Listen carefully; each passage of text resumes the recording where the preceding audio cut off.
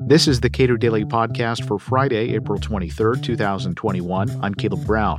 The Biden administration is looking seriously at compelling cigarette manufacturers to lower nicotine content in cigarettes to non-addictive levels.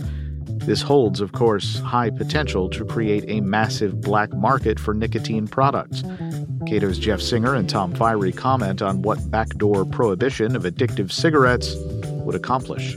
This seems fairly straightforward, and yet there seems to be not enough talk about how devastatingly bad this decision could be. Tom, if you wouldn't mind, walk us through the economics of trying to reduce nicotine levels in cigarettes. I would assume that when you try to take away something that people want, or just dramatically reduce what they want, they are going to respond by finding a way to get more of it, whether legally or illegally. If you think of the New York City soda ban or not ban, but limitation on the size of cups of soda or bottles of soda that we had there a few years ago, and people just simply compensated by buying 2 cups of soda instead of one, or 2 bottles of soda instead of one. It strikes me that the same thing is going to happen here. If people want X amount of nicotine, if they want to feel a nicotine buzz, and let's face it, one of the main reasons people smoke cigarettes, if not the main reason, is for the nicotine. And you reduce the nicotine, they're just going to smoke a few more cigarettes. And the problem with cigarettes, and we'll let Jeff handle the medical because he's the one with the fancy degree. But my simple medical knowledge is, nicotine is not nearly as bad as a lot of the other stuff in cigarettes. So if you're going to have people suddenly smoking 2 or 3 times as many, you're actually going to end up with a lot more problems than you had when before you made this government intervention. Jeff, nicotine may be one of the most studied chemicals on the planet. Yeah, nicotine is a stimulant, sort of like caffeine. It's, in large amounts for long periods of time, it can cause some damage. You can get toxic levels of nicotine, but compared to the other components of smoke, it's actually relatively harmless. It's the tars in the tobacco smoke that cause all the health problems. Nicotine just causes sort of a buzz like you get when you've had a lot of coffee. And a lot of people smoke because they like that feeling. They feel it improves their focus and their performance, and that's fine.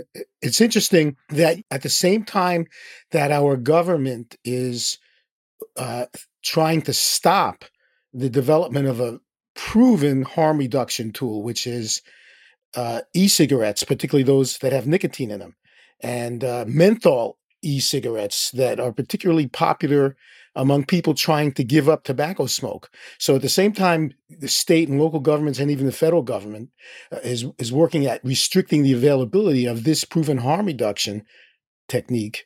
They're apparently fixated on increasing the harmful effects of tobacco smoke, because there was just recently in the Journal of the American Medical Association, just in the last few months, there was an article pointing out that the research suggesting that people will give up smoking if you reduce the nicotine content. That's the idea behind it. If you make it less pleasurable because there's less nicotine in it, people just give up smoking. The research on that is extremely limited and poorly constructed. It's received a lot of criticism.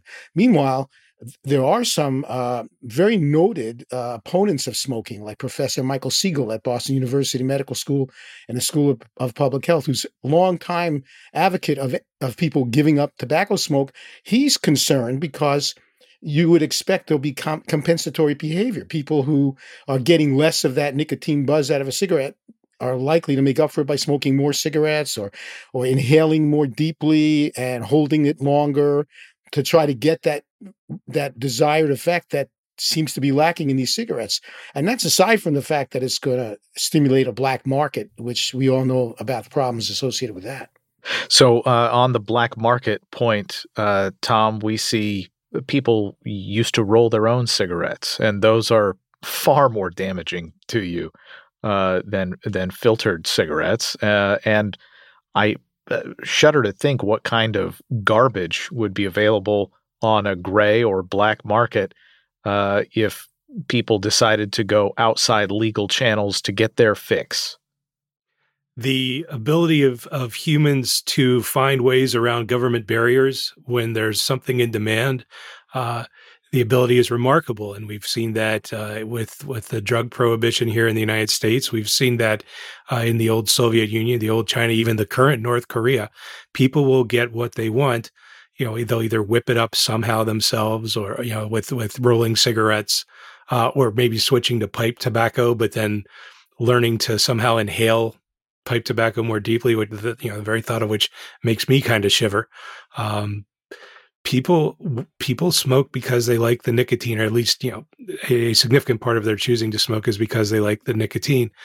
Government can't change that. It can only act like it and make a bigger mess.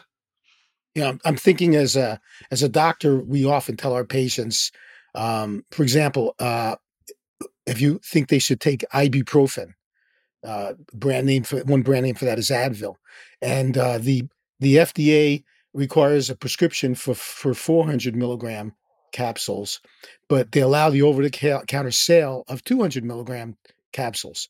So we oftentimes tell our patients, you could save your money by just buying the Advil and taking 2 of those 200 milligrams instead of paying the price for a prescription strength ibuprofen at 400 milligrams.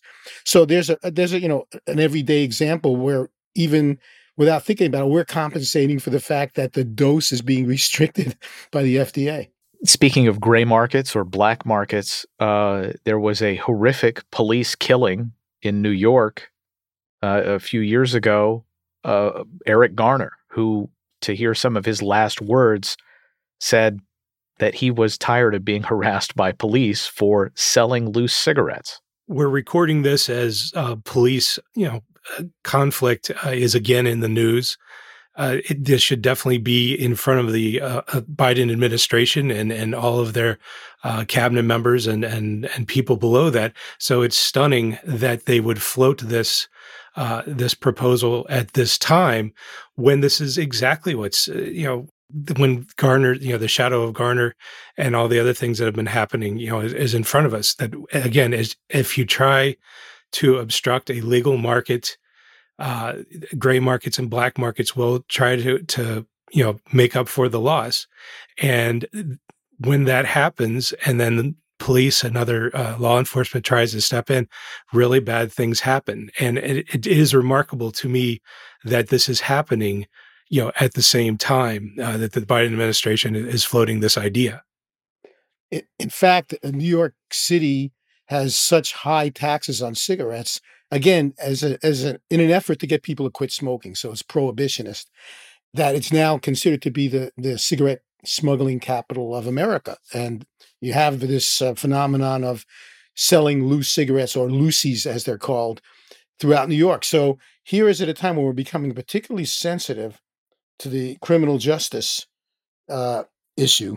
And we're coming up, it seems, with newer and more innovative ways to create interactions between police officers and the general public over people engaging in victimless behavior. It boggles the mind to see how our policymakers don't seem to be learning anything from their just mistake after mistake after mistake, repeating the same mistake over and over again.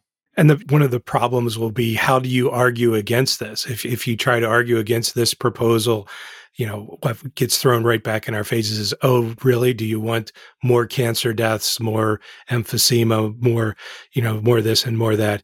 And quite frankly, yes, I feel, any human being wants to see a reduction of harms or a reduction of bad health effects. But we also have to respect people and the choices that we make, and certainly not use the cudgel of government against them. But how do you explain that as libertarians and get around that first line of, oh, well, you just don't care about the cancer deaths? And I guess the only way to do it is for us to just keep adamantly saying we support people's freedoms. We encourage people to be more healthful. God knows I encourage myself to eat less desserts than I do, but there we go. But we don't need the government, again, coming down on people in a very powerful and restrictive way, especially one that people will ultimately circumvent it, but do so in a harmful way. Jeff Singer and Tom Firey are senior fellows at the Cato Institute. Tom Firey is managing editor of Regulation Magazine. Subscribe to the Cato Daily Podcast anywhere you please and follow us on Twitter @Cato Podcast.